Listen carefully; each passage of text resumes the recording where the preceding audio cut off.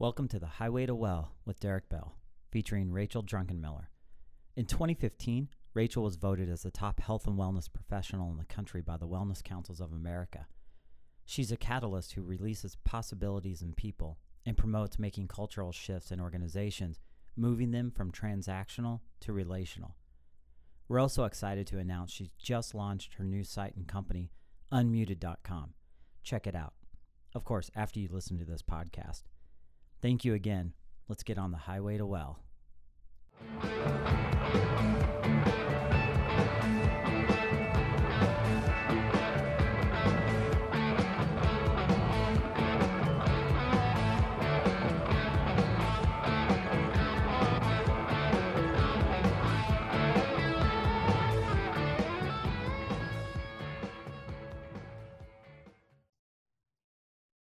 All right, Rachel. Welcome to the Highway to Well. Hi, thanks so much for having me. Sure. This is exciting for me. I know you're the reason why I wanted to have you here. I'm going to start with that. Is that in the field, and I've been in the wellness field now for 20 years, and I've spent a lot of time hearing a lot of professionals talk about wellness as a pathway. And I felt like you have an authentic voice. You have a voice that stems from a lot of empathy and thoughtfulness to the process of living well. And I think it's also because we share this common thread of we want to focus on wellness as something that's not symptom-based, or that we're looking at health risk and we're looking at the outputs of what wellness and wellness programs are and keep them siloed in their boxes and live that way thinking wellness is just something we do. But rather we look at what we want to do is really focus on the problems and the symptoms and those root causes. And that requires us to examine systems, environments, and the real complexity of choice, and make sure that we don't consider our wellness choices based fully on the expectation that someone has a personal responsibility and has a skill set to do it. That we understand that people live in complex environments, and their choice architecture has a lot more to do with how they're making wellness choices. Yeah. And your work has embodied that in that journey in a lot of different ways. And so I'm very excited to have you here to talk about that and to help us really examine our own wellness in a way, but also learn a little bit about where I feel like the field is going. And a voice like yours of being a strong one in the field is helping us usher in a lot of really, really good conversations about what it means to live well and where does that fit in the big picture of everything. And so with that, I have Rachel Druckenmiller here, and we're ready to hear a little bit about her path and how she's gotten to where she is in the field today. So Rachel, I'll turn it over to you now. Yeah. So it's been an interesting one. It's been not one that I necessarily anticipated. I know that growing up, we took this assessment when I was in high school, and it was one of those like things that's going to tell you what your career path is. And when I took it, I also wrote down a list of the types of careers I wanted to pursue. And on this list, I wrote nutritionist, singer, writer, doctor, and one or two other things. And the interesting thing is, fast forward 20 some years, and I feel like I sort of have dabbled in all of those things in my career. And I come from a place, so both my parents are entrepreneurs. My dad is a management consultant, and he's been doing that work for over 40 years. And my mom is a financial planner, and she started her company 21 years ago after she and my dad went to a Tony Robbins conference. They came back and they like walked on coals and they did all the things that he makes people do. And I always had this model of, work is something exciting and work is something purposeful and meaningful. And it is something that you create your own reality around. And so when I started in my role at SIG, a benefits consulting firm, I started as an intern, and I was just doing what interns do, answering phones and, taking boxes to storage. And when I graduated from college, I studied psychology there. I did some research with a couple of professors, and then I met someone who had studied corporate wellness as a grad student. I'd never heard of the industry before. This was in 2007. And I didn't really know what it was about, but it seemed to combine my interest in health and human behavior. So I really dug in. I joined the Wellness Council of America, WellCOA, that fall, and said, oh, well, I guess I'll just be the wellness coordinator. Seems like what I want to do. And I think wellness coordinators do newsletters, and I think looks like they do fitness challenges and surveys, and it looks like they bring in healthy snacks. Yep. Spot on.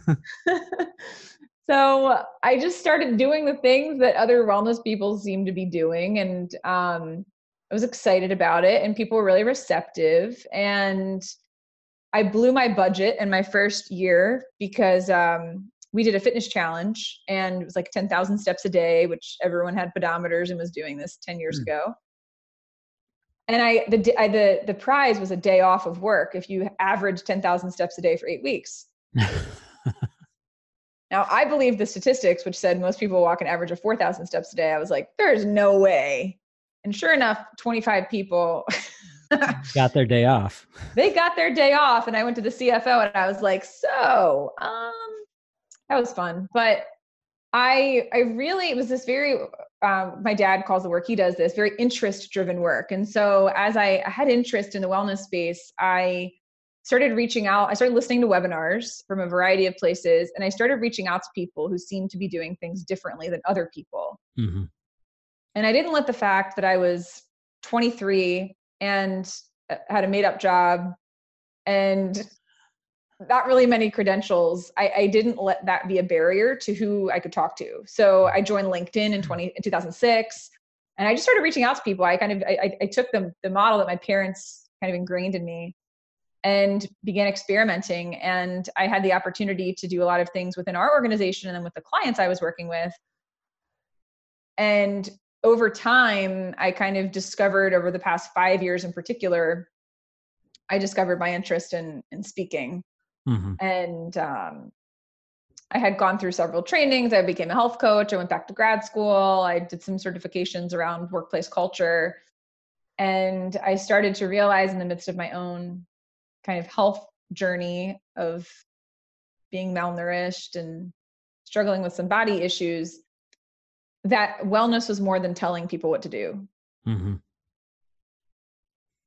And it was more than guilting people, and it was more than shaming people. And just because someone looks healthy doesn't necessarily mean that they are. Because that's what had happened to me. I lost a bunch of weight and everyone told me how great I looked. And I secretly kept to myself, for a year that, oh, I'm malnourished actually. That's why I look so skinny.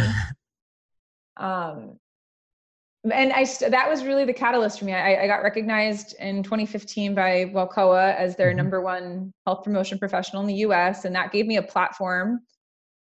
I applied the last day the thing was due. I was like, I'm this chick nobody's heard of with a weird name.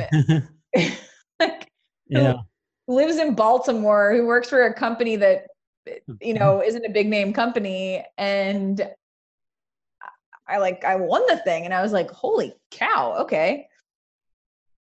And I just had the opportunity there I had the opportunity to have a platform for the first time and to speak to my peers for the first time. And then I got invited to speak the following year at their annual training summit. And I shared my story publicly about the perception of health and what was actually true, and to begin to create a more honest and real conversation about what it means to be healthy instead of just taking what we see at face value.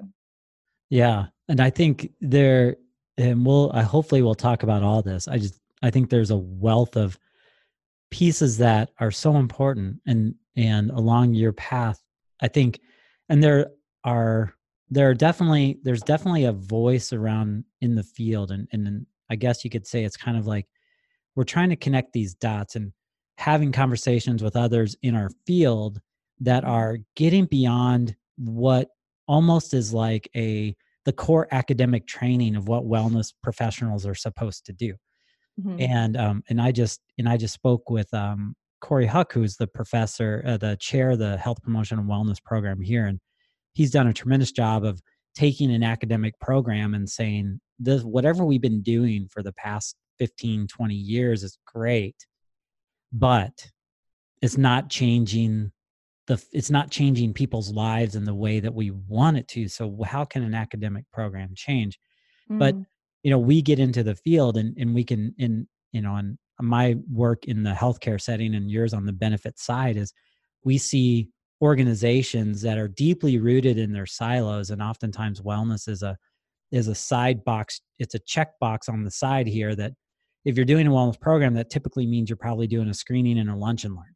You're not Mm-hmm. actually changing lives, but you're just providing some awareness tools, but they're Mm-hmm. usually tied to some incentive or benefit design plan that is requiring or even to the point of sometimes guilting people into participating, which completely debases the whole premise of what we want to do to try to motivate people. But you're, as you've gone on your path too, like you're now in the position where you're talking and having a voice and having a platform to talk about that, moving that focus away from those check boxes into what living a well life is. Mm-hmm.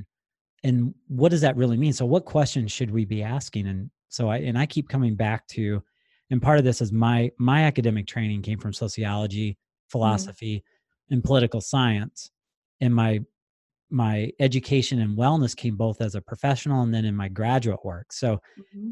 I tend to look at things and start deconstructing them like a sociologist, thinking about groups of people and Mm-hmm. how meanings, how we make sense of our worlds. And so a lot of cues from communication and marketing and how people are, how they communicate their worlds. And so that Mm-hmm. worldview and that hegemony is always important. But and I've had some really good conversations lately with Sean Foy, who's another professional Uh-huh. that we both are connected with and appreciate all the work that he does. And I think Vic Strecker is one of the leaders in this movement to talk about the full, like, wellness is not really that much different than the largest philosophical questions that we can really ask. Mm-hmm. What does it mean to live a well life? Mm-hmm. And what does it mean to to be connected? And what are our basic human needs? And Mm-hmm. if we fulfill those, I'm pretty sure we're going to assume that there's a well life being lived if you fulfill those basic needs. So how do wellness get put in a box way over to the side when what we're really talking about is that existential human journey to Mm-hmm. being fulfilled in our own life?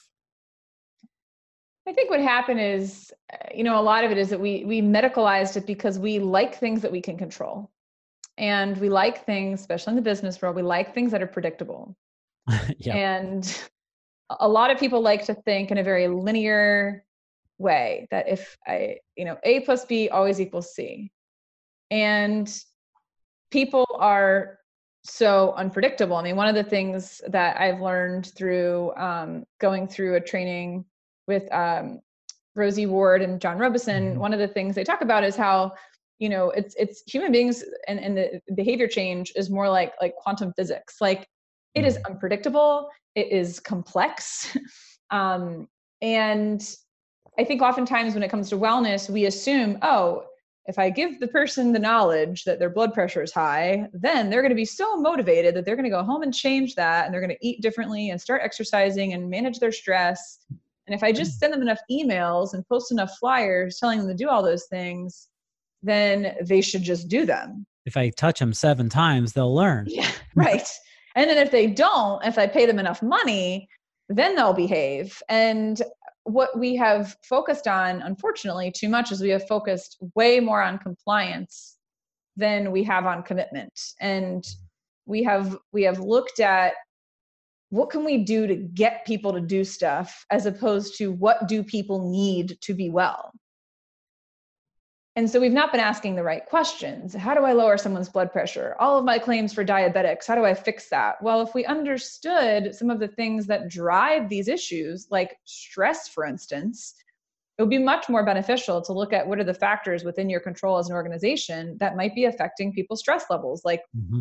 expectations around their role, career pathing, having opportunities to grow and learn, having a sense of what their financial future looks like there, having managers that know how to treat and lead people like human beings and not widgets and robots. Like, we have, unfortunately, marginalized wellness to be almost exclusively focused on physical health And return on investment dollars. and return on investment. And I have to say, one of the things that I would encourage people to do, because again, this is me. I'm the kid who, growing up, if 30 people were doing something and I didn't believe in the core of who I was that it was the right thing to do, I would be the lone wolf and I wouldn't do it.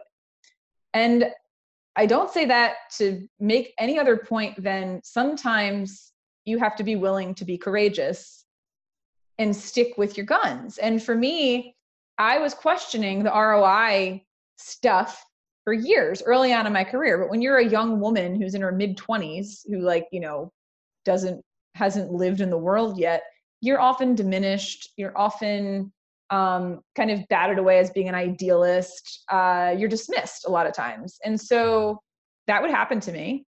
And I was so insistent for so long that when the tide started to turn in wellness and we started to say, oh no, it's really about the whole person and we can't just say it's about ROI, that I could have some integrity around the fact that I stuck with what I believed, even if it wasn't popular. Mm-hmm.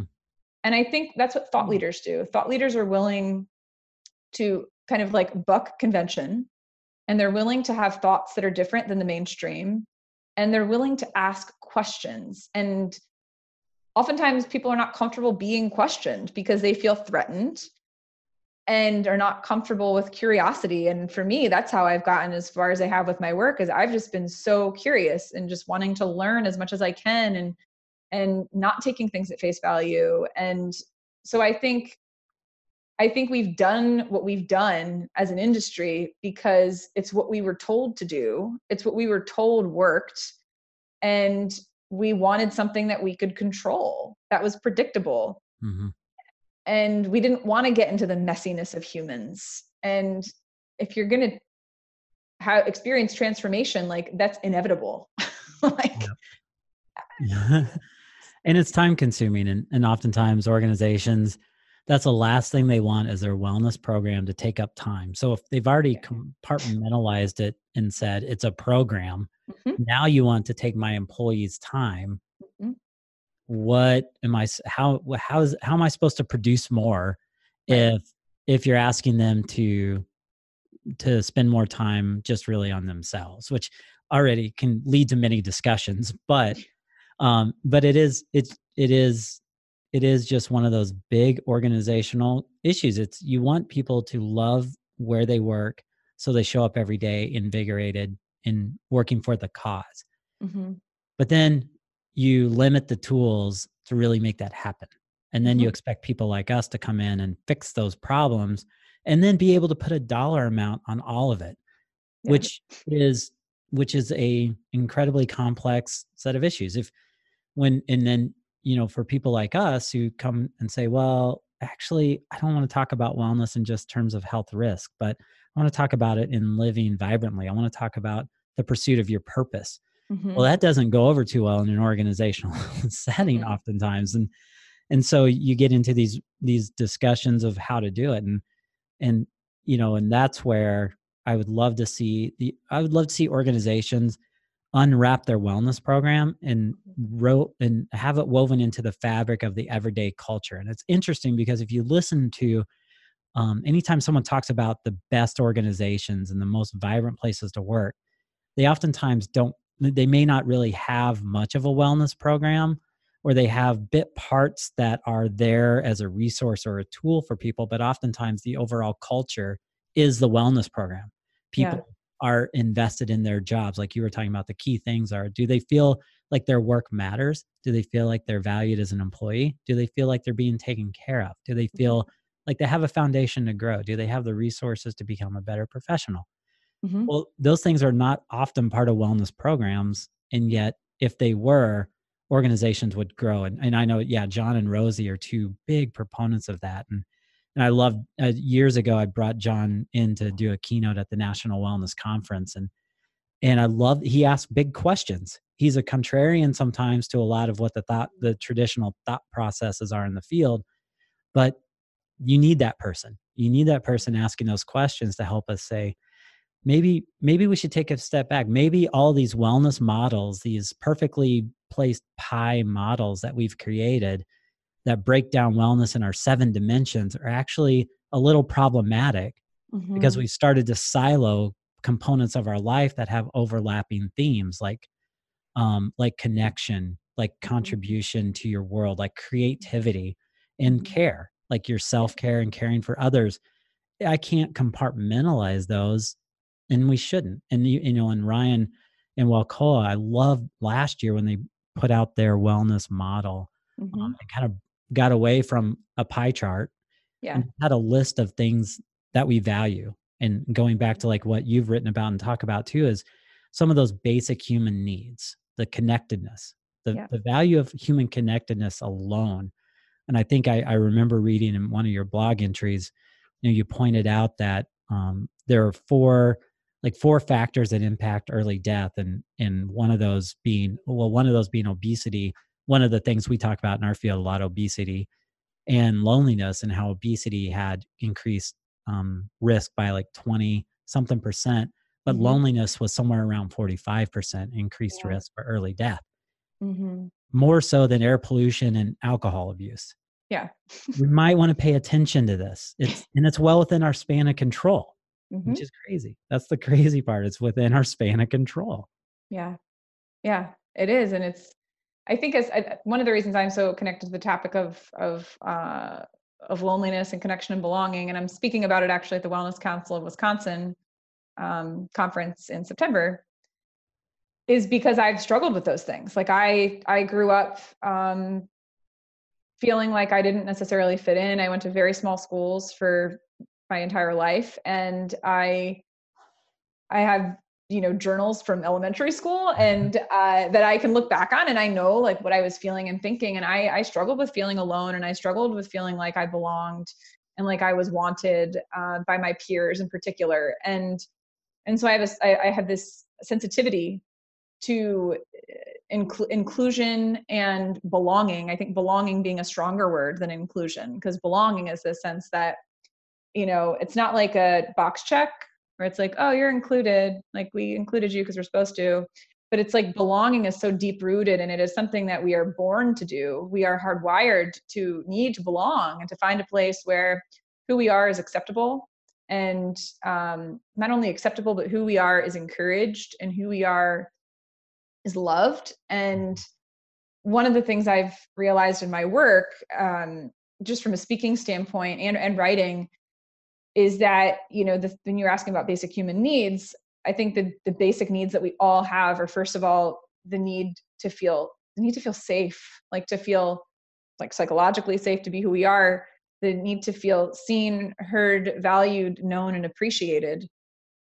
And so many people don't feel those things at work and outside of work. Hmm.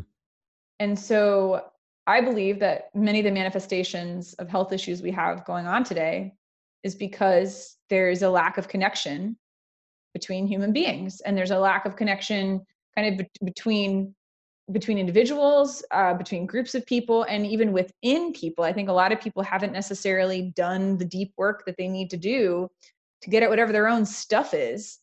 Because if you're showing up dysfunctional because you haven't addressed whatever your, inner demons are, whatever the things are that are preventing you from being your best, like that's going to impact, like through osmosis, kind of Hmm. impact anybody that you engage with. And that's one of the reasons why I think we have such dysfunctional workplaces, because everyone's coming a bit broken to work, Hmm. and they're expecting, we used to have community centers, and we used to have neighborhoods where people talk to each other, or faith-based centers where people got social needs met beyond work. And these days it's like Netflix and the workplace. Like those are the places, and the bar. It's like Netflix, the Hmm. bar, and the workplace. Like these are the places where we connect. And we're missing it. Like we're not having the depth of connection that is really needed to have someone feel whole.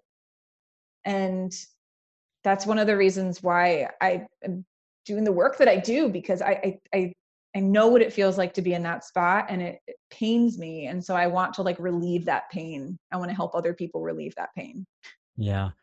Yeah. And it's one of those things. So there's a whole, and we can dive in as much as you want, but I know that every time we start talking about connectedness too, like there's this part to social media that there's a point of connectedness there that I think we've misinterpreted. Mm-hmm. That, and I talk to young people that I work with a lot about friend, just the word friend, Mm, because it's new. They live in a world where a friend is different than a friend at someone that's our age or older. And mm-hmm. friends were honest, and you had a relationship with that person. You Mm-hmm. called certain people friends. And yet it's easy now to have thousands of friends, none of which you've met, and most likely are the people that they say they are, but not always. But also you have relationships that have a confusing context to them.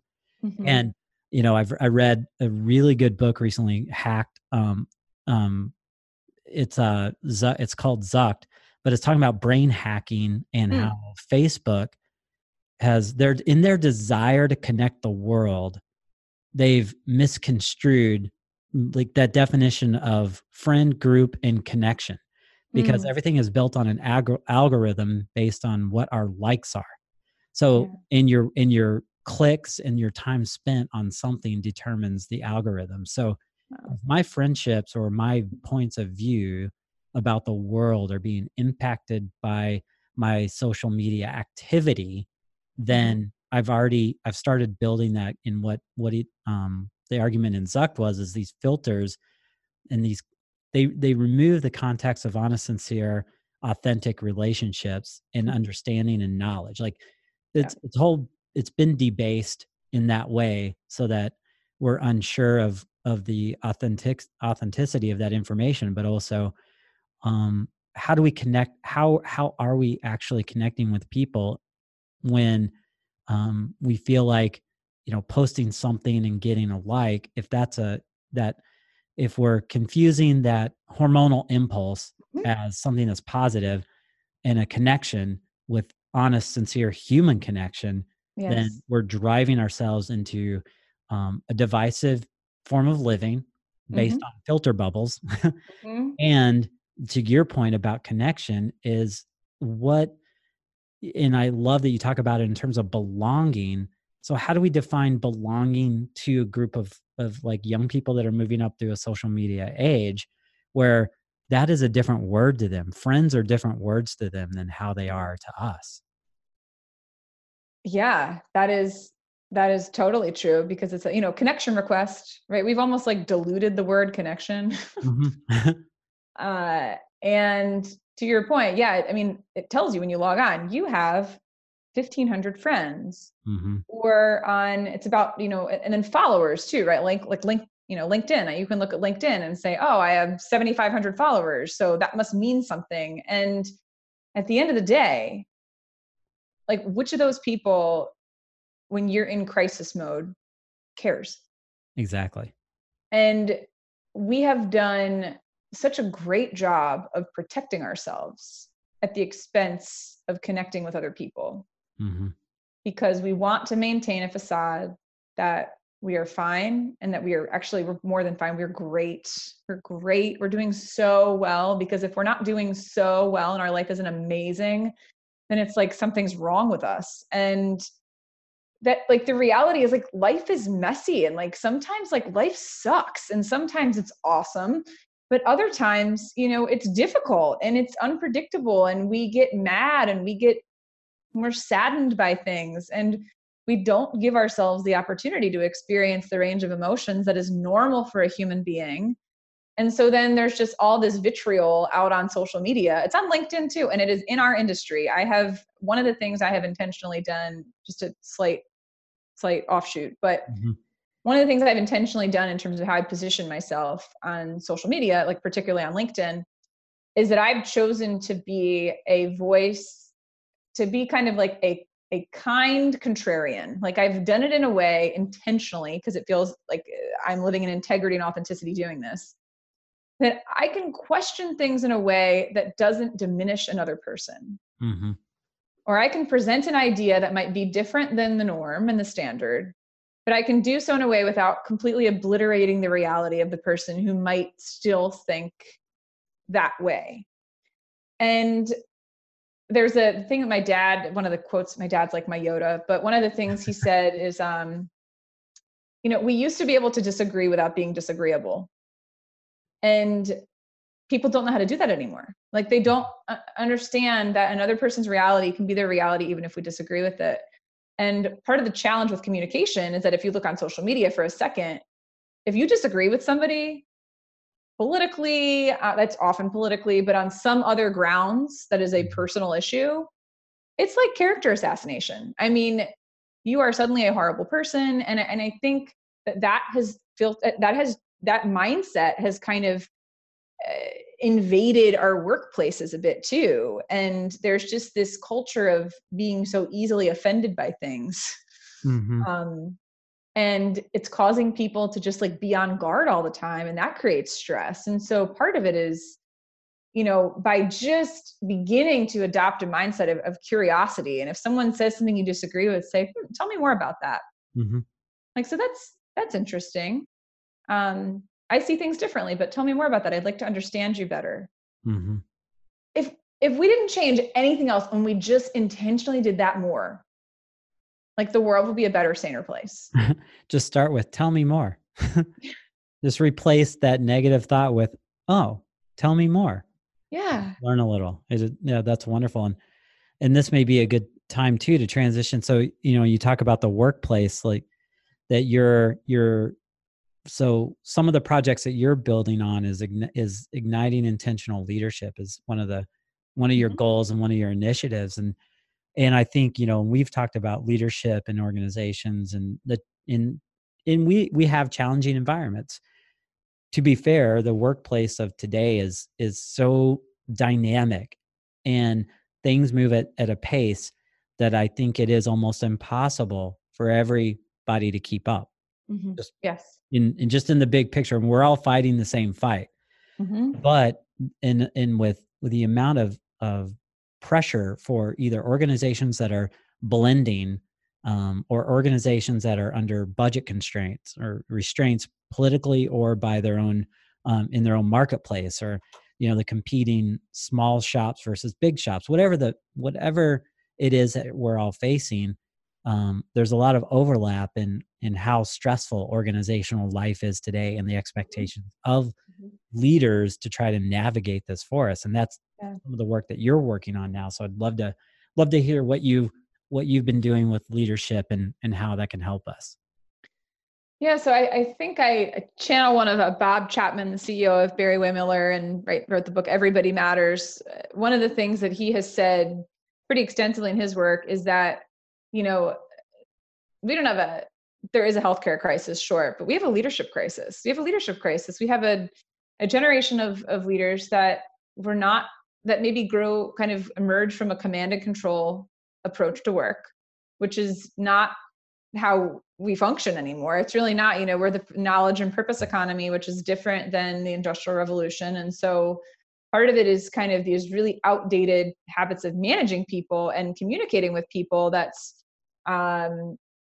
not really rooted in an understanding of human dynamics. It's more so, again, assuming people are like machines. And so the work that I've become really passionate about, which you said was igniting intentional leadership, I start a lot of times with self-awareness. It was funny. I was reading an article in Forbes and they were saying that if you ask people, this one study they did, 95% of people said that they were self-aware.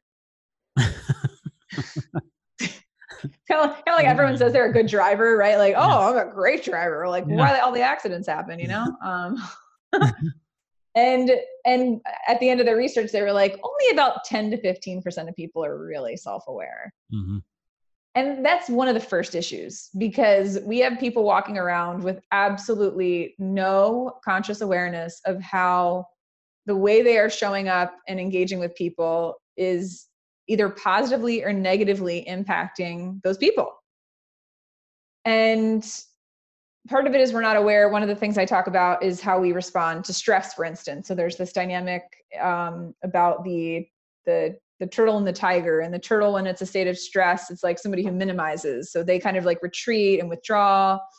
And then the tiger, when they're in a state of stress, they like feel like they're going to pounce on you. You know, they like kind of externally process their emotions. And most people, if they just begin to have more awareness around which of those, you know, and it's not exclusive, right? But generally people kind of lean toward one or the other, they would begin to realize that, oh, okay, if I'm a tiger, I'm doing this because I don't feel like someone has my back. And so what can I do to ask for what I need?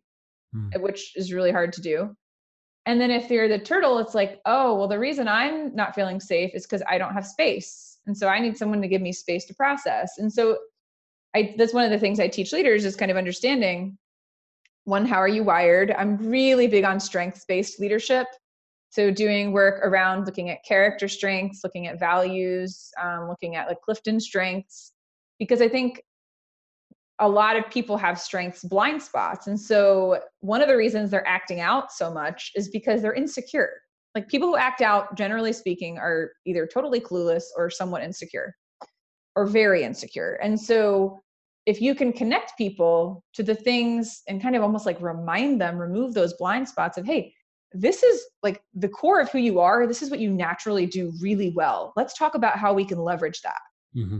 I think that alone, if more leaders were just having that conversation around having more awareness of what they bring to the table and how someone else could complement that if there's something they're lacking in. Like, I'm not incredibly strong in the area of, being disciplined and highly structured.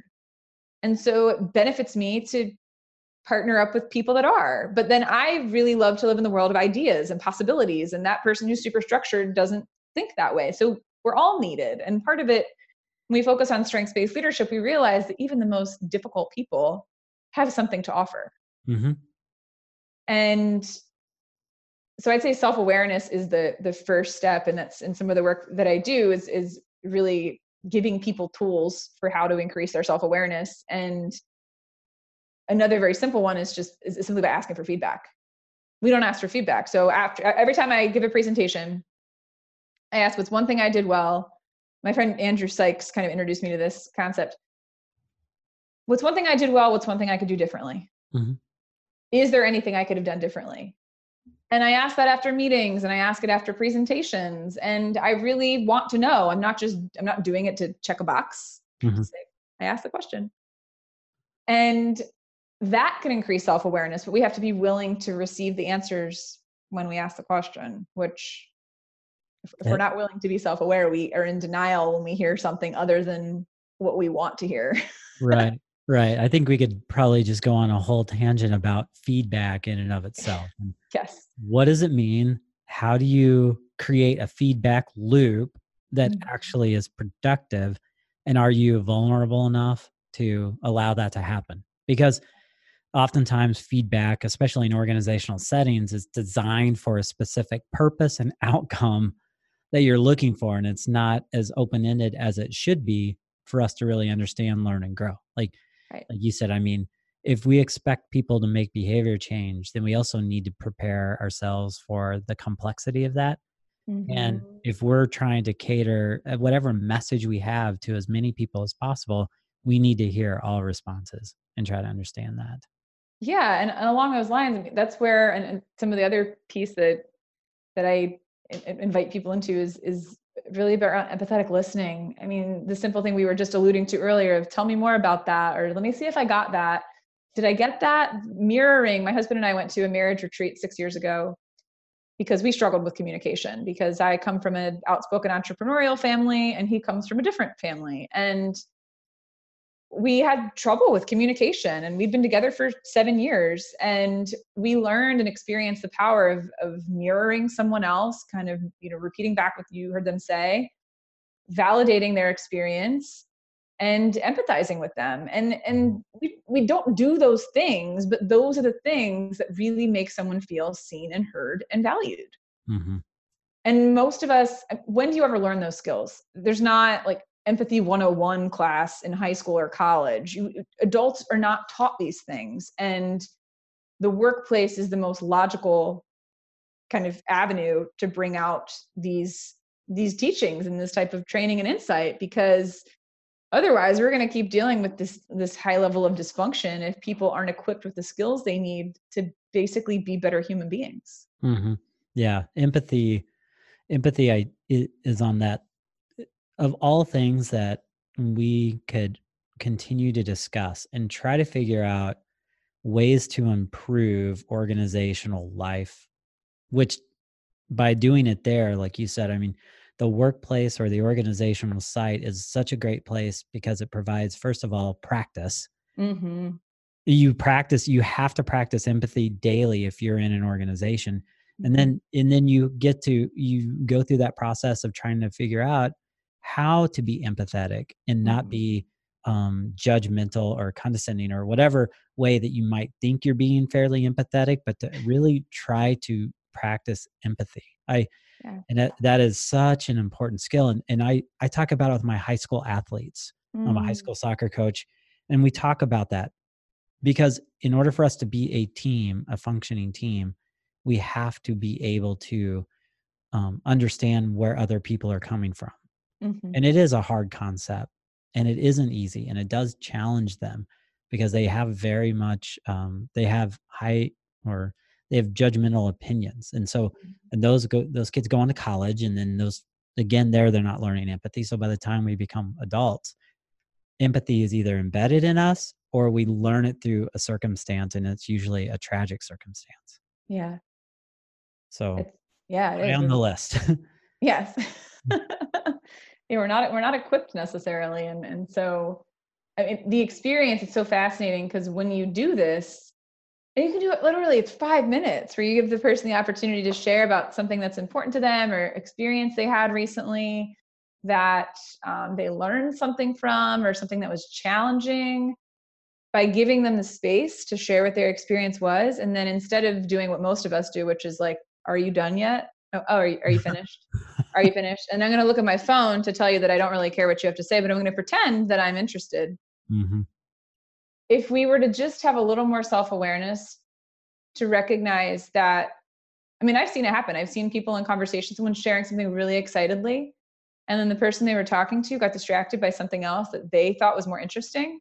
And I've literally seen them completely like put a wall up between them and the person talking to them. And I have seen like a balloon deflating, all of the joy and excitement coming out of that person's face who was sharing. And it's devastating because that basically says to the person, who you are isn't worth paying attention to.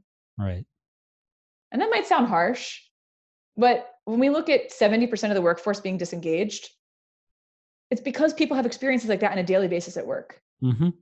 They don't feel like someone's excited about what they have to offer, where they don't feel like someone's soliciting from them, like, like, what do you think about this? Or what do you think we should do?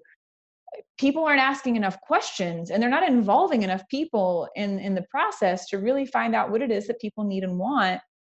And so I would say curiosity is perhaps one of the most underrated leadership traits, that really strong leaders, not only are they self-aware, not only are they empathetic, not only are they curious, but they also have this warmth about them. Mm-hmm. They have this desire to know people, and they have a curiosity about people and wanting to understand them. And I think that if we could begin in our day-to-day conversations, when we're talking to someone, we might ordinarily talk for 2 minutes and boom, walk away, right? Or end the conversation, that we would just try to start digging a little bit deeper, not to be intrusive, not to spread gossip, but to give that person the floor and to really get to know them a bit. It's not that hard, but we think we're so afraid of crossing a line that we stay segmented and we stay disconnected and we stay out of touch and we remain dysfunctional because we're not willing to, perhaps, even if we have an offense, even if we ask something that might cross a line or something like that, it makes someone uncomfortable, whatever happened to like grace and forgiveness, to say, oh, you know what, instead of responding to that person with like such offense, how dare they do that, what about offering them, I did a video on LinkedIn about using the word just, and I'm mindful of how much I'm using it now and how it diminishes things. So I keep catching myself. But that alone, to take interest in another human being and to then follow up with them, you see them a week later. Hey, you were telling me about your uncle and how, he had a heart attack. How's he doing? We don't do stuff like that, Mm-hmm. except with our closest friends.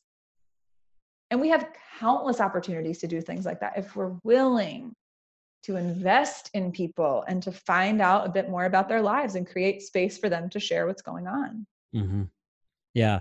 Well, and that's such a critical, that I would ask, usually is indicative of that culture and Mhm. oftentimes a leadership, and not always a leadership, because you may have leaders in place who really agree with these things, but you have a workforce where there's negative energy of some kind. I've been reading a lot of John Gordon this summer. Mm. As I'm getting prep for my high school soccer season, I'm reading tons of stuff about teams and sports teams, and so I'm full of these analogies. But I've really enjoyed, and I've started reading a couple of the kids versions to my son Huh. about the hard hat, the story of the hard hat, and so what does it mean to be the best teammate, and what is, for kids, like, what does that mean?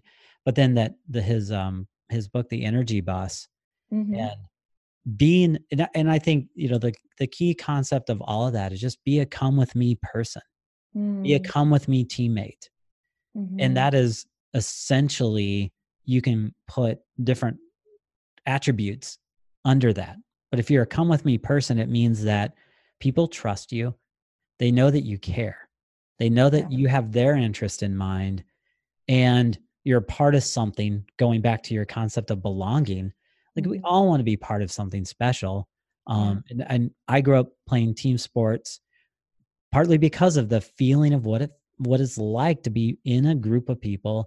And my best my best teams, or the best I felt about them, haven't always been where I maybe had the most impact, like on the score sheet, but where I felt most involved in the process, or Yeah. what my role was important to, and try to make everyone better, which is probably why I went into coaching. Is That's just how I've always seen the game. And so, those that you put that in the organizational setting, and if you have come with me leadership, then these things hopefully start to work themselves out, and people feel like they can take the opportunity to be connected, because oftentimes they're taking the cue from the leader. And I Mhm. know we've been in how many workplaces, in our field, where we show up to do a wellness program. We're supposed to be talking about how to live healthy behaviors, and then you see the opposite happening all around you. So Mhm. people feel unwilling to talk. They feel unwilling to Mhm. have a conversation at the water cooler. Mhm. They know their lunch breaks are very time limited, and yet, and one of the people I did a podcast with earlier, Greg Wright, he shared with me one of the pieces that he likes to talk about is creative time off, and trying to Mhm. talk organizations into building creative time off. And one of the pieces of research that he was looking at, and I forgot the company name, was a larger company that gave their employees an extra 30 minutes of lunch, because what they discovered was all their employees were creative problem solving during their lunch hour. They were Mhm. talking about how to make their processes better, and they gave them an extra half hour lunch, and they found that their productivity and their teamwork improved. So Hmm. just giving them more time together created Yeah. a better work environment without having to add programming, without Yeah. having to bring in vendors to try to build a better culture. They made a decision that, probably on the cost sheet, they lost productivity in some way, but they gained it in another way. So on all those nuts and bolts and ROI reporting that everyone likes to have, it was there too. But it came back to understanding that if you give people the time to talk more, you're really giving them a clue on you're really telling them a lot about what you think about them and value them, and their ability to work together better, which was just wonderful. Yeah, I mean, I heard along those lines, kind of creating these little, almost like these micro moments for people to have these experiences, or in a slightly more extended moment by a half hour at lunch. I was talking to a guy at Pete Shepard, who I'm doing some work with, and he said, when we were talking about empathy, and one of the questions that he'll have a group that's meeting together start a meeting with is, go around, what's something you're excited about, what's something you're looking forward to. And I know we've done in our wellness team meetings, what's something you're grateful for. We've also done, what are you excited about this weekend or this summer or this season or whatever. And it creates, it sets the foundation and the expectation that we are going to connect as human beings first and as colleagues second. Mm-hmm. And the reality is there's certain things that may not fit at work. Like there's certain things, like if you just had a full-on blowout with your spouse and it was terrible, that not everyone that you work with needs to know the details of that. Like that's like, go to therapy with that. But it might be helpful if in a workplace to say, that I had a difficult morning, and it would really help me to kind of process this if I could, leave early today and work from home, or if I could have an extra half hour this morning to just kind of get myself into a better headspace. That we would create workplaces where people could ask for permission to do stuff like that, Mm-hmm. instead of having to hide it, because the energy it takes to hide something that's that painful 100% affects that person's performance and productivity and collaborative effort at that day. I mean, it does. There's not this idea of my personal life and my work life. I mean, again, there's a line. Certain things don't need to be shared or may not be appropriate to share at work.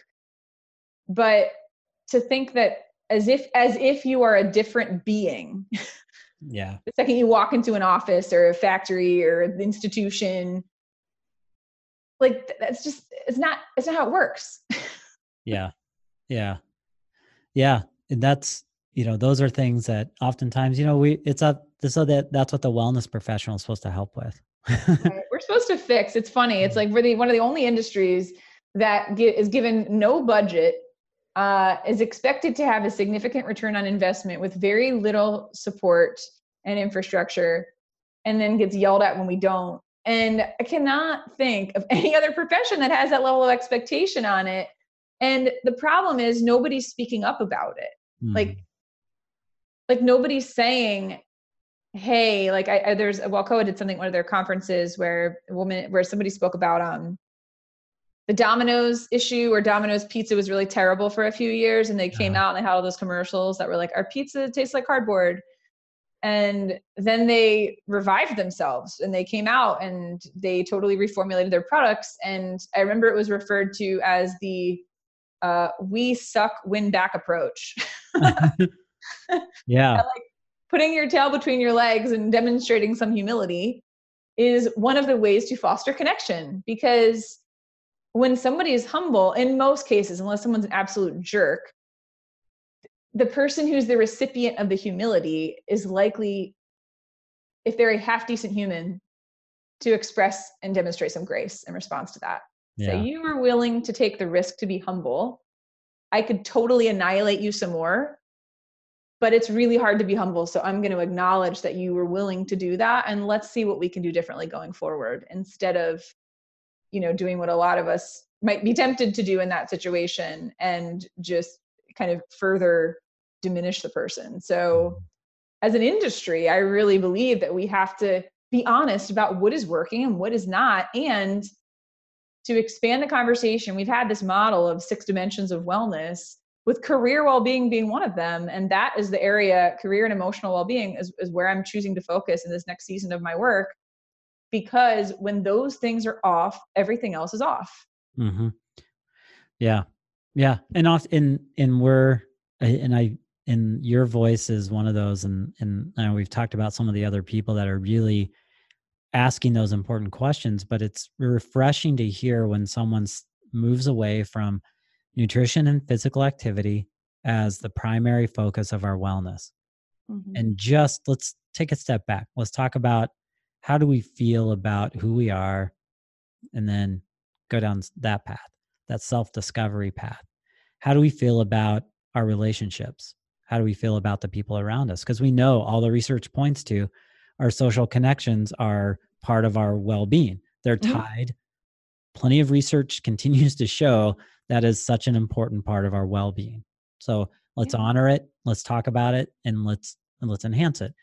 And then let's get into our, our spiritual and our occupational and emotional, and really dive into how many of us feel inspired by our work.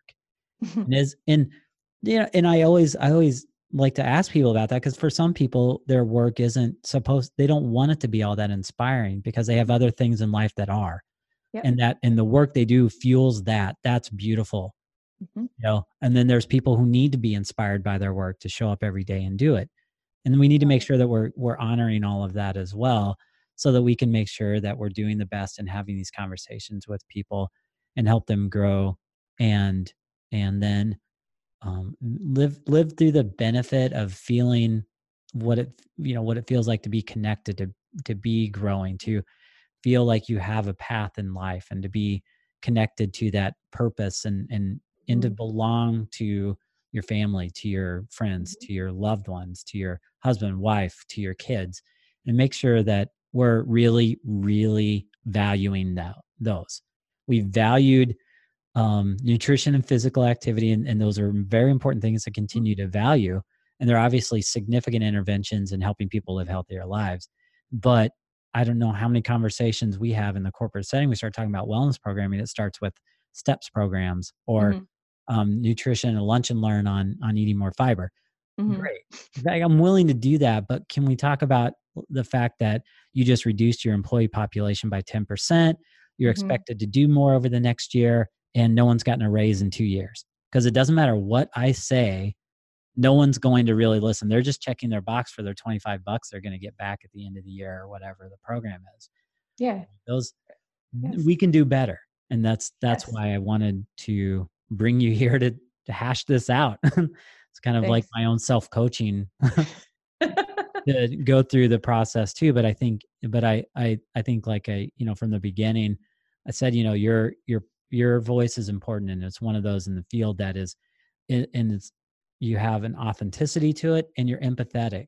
And if those two things are working for you, then that's where your ability to impact leadership in organizations will be there. So, Thanks. yeah. So as we wrap around here on our time, what I wanted to ask you, as we look into what's next, I know we've talked a lot about the evolving part of our field, or our field in and of itself evolving into talking about things, but what you're looking at here over the next year, not only for yourself, but where we want to go, and some of the conversations we should be having, what is it that you want to see us start to achieve better?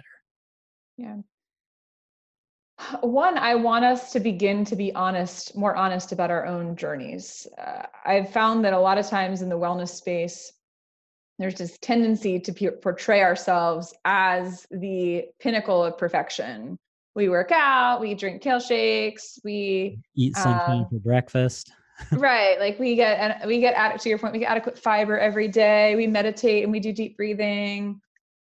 I want to begin to see us talk about the real struggles that it is to be well in every sense of the word, and to share, like, every single person, even the one who on the surface seems the most perfect, which I had that perception from people. It's like, oh, she's like the walking poster child for wellness. And I was like, you have no idea. And then I got mono, and that really set things off. But if we can begin, because what I found is that when I started being more honest about like I had, this body image issue, or, I really struggled because I lost weight and then I gained it and I was afraid of what everyone was going to think of me. Or, I really struggled communicating effectively in my marriage, and I've found it to be really, really challenging. Or I can be a loner, and it's trouble. It has historically been hard for me to make friends. I found that when I started just being honest, and it's not looking for a pity party, it's not looking to be a martyr, but if we could begin to be more honest about the real struggles that each of us faces, so that when we are working with people at our organizations, they see us as a human. They see us as somebody that they see themselves in some ways. And we can certainly be someone who's, encouraging, because people need that, and someone who's supportive because people need that. And we can begin to practice some of these things. If we become the epitome of empathy, wouldn't that be amazing? Mm-hmm. If we can begin to be the epitome of self-awareness so that we're aware of how we show up and how it's impacting people. If we can be the people that are the first to write a thank you note to somebody who's done something kind for us, or to call out in a meeting somebody who has done a great job and celebrate them. If we can be the people who in the lunchroom put our phone down and give someone our full attention, like that can start to change things, because what we're really there to do is to lead by example. And those are the ways, I think, that are some of the most significant ways that we can begin to lead by example. And it's really about being more present and available to other people. And I Mm-hmm. really think that if we begin to do those things, that will begin or continue to shift our industry for the better, and that we would keep asking questions of ourselves, of each other, of our industry, of our leaders, that we would have the courage to do that and not be afraid of ruffling someone's feathers potentially because we're willing to be curious and take in different perspectives. So those are some things that I would suggest going forward, that we show up more intentionally as human beings, and other people will notice that something is different. Mm-hmm. Yeah, I wholeheartedly agree with those sentiments. But I think you're in right in having us break down those barriers. I mean, in like you said, oftentimes we're the least liked person when we show up to a work site because of all of the things that people think about who we are and what we do. Mhm. And yet we're all just as broken as everyone else. We're all Mhm. processing and struggling. But the one thing that we might have is that we've gotten to the point of understanding how we can build a path to help others. And Mhm. so come with me, to use Mhm. the energy bus metaphor again, but that's what I want. I would love to see the field move more into that come with me rather Mhm. than do this. And, Mhm. and like we talked about, I mean, we could, I feel like we need to set up another, do like a round two here. We can dig in a little bit more on a Sure. lot of those, issues, but I know your work is growing and expanding, and you'll be presenting here in Wisconsin at the Wellness Council's summit here conference in September, and Mhm. so we'll continue to watch and keep an eye on your growth. I have one last question for you. Go for it. Earlier you mentioned that singer was one of your expected careers. So I have a question for you. If you were a finalist on Uh-huh. American Idol, and honestly, we all have impressions of what American Idol is. Well, I don't want to get into that, but if you had to sing one song to get to be the winner, what would you choose? Oh man, dude. It's a Defying Gravity from Wicked. Ah, wow, Defying Gravity from Wicked. Okay. That has become my mantra, that song. And so, and then even more recently, I was doing yesterday, I was at the R. Kelly's I Believe I Can Fly. Right. Yeah. Like, right. Oh, outstanding. Outstanding. Ah, yeah. I feel like Um, I thought you were gonna make me sing, which I would do, but I feel like that was almost like what was coming. well, now that I know that, we'll save that maybe for a future podcast and let you select a song and maybe practice a little bit. Oh gosh, okay. But I want to thank you. This is wonderful. I again appreciate your time, and thank you for joining us here on the Highway to Well. And we'll definitely have to get you back on here soon and keep digging into the field and deconstructing it and trying to make it better. Yeah. Well, thanks for a great conversation. I really enjoyed it. Yeah, thank you. Mhm. All right.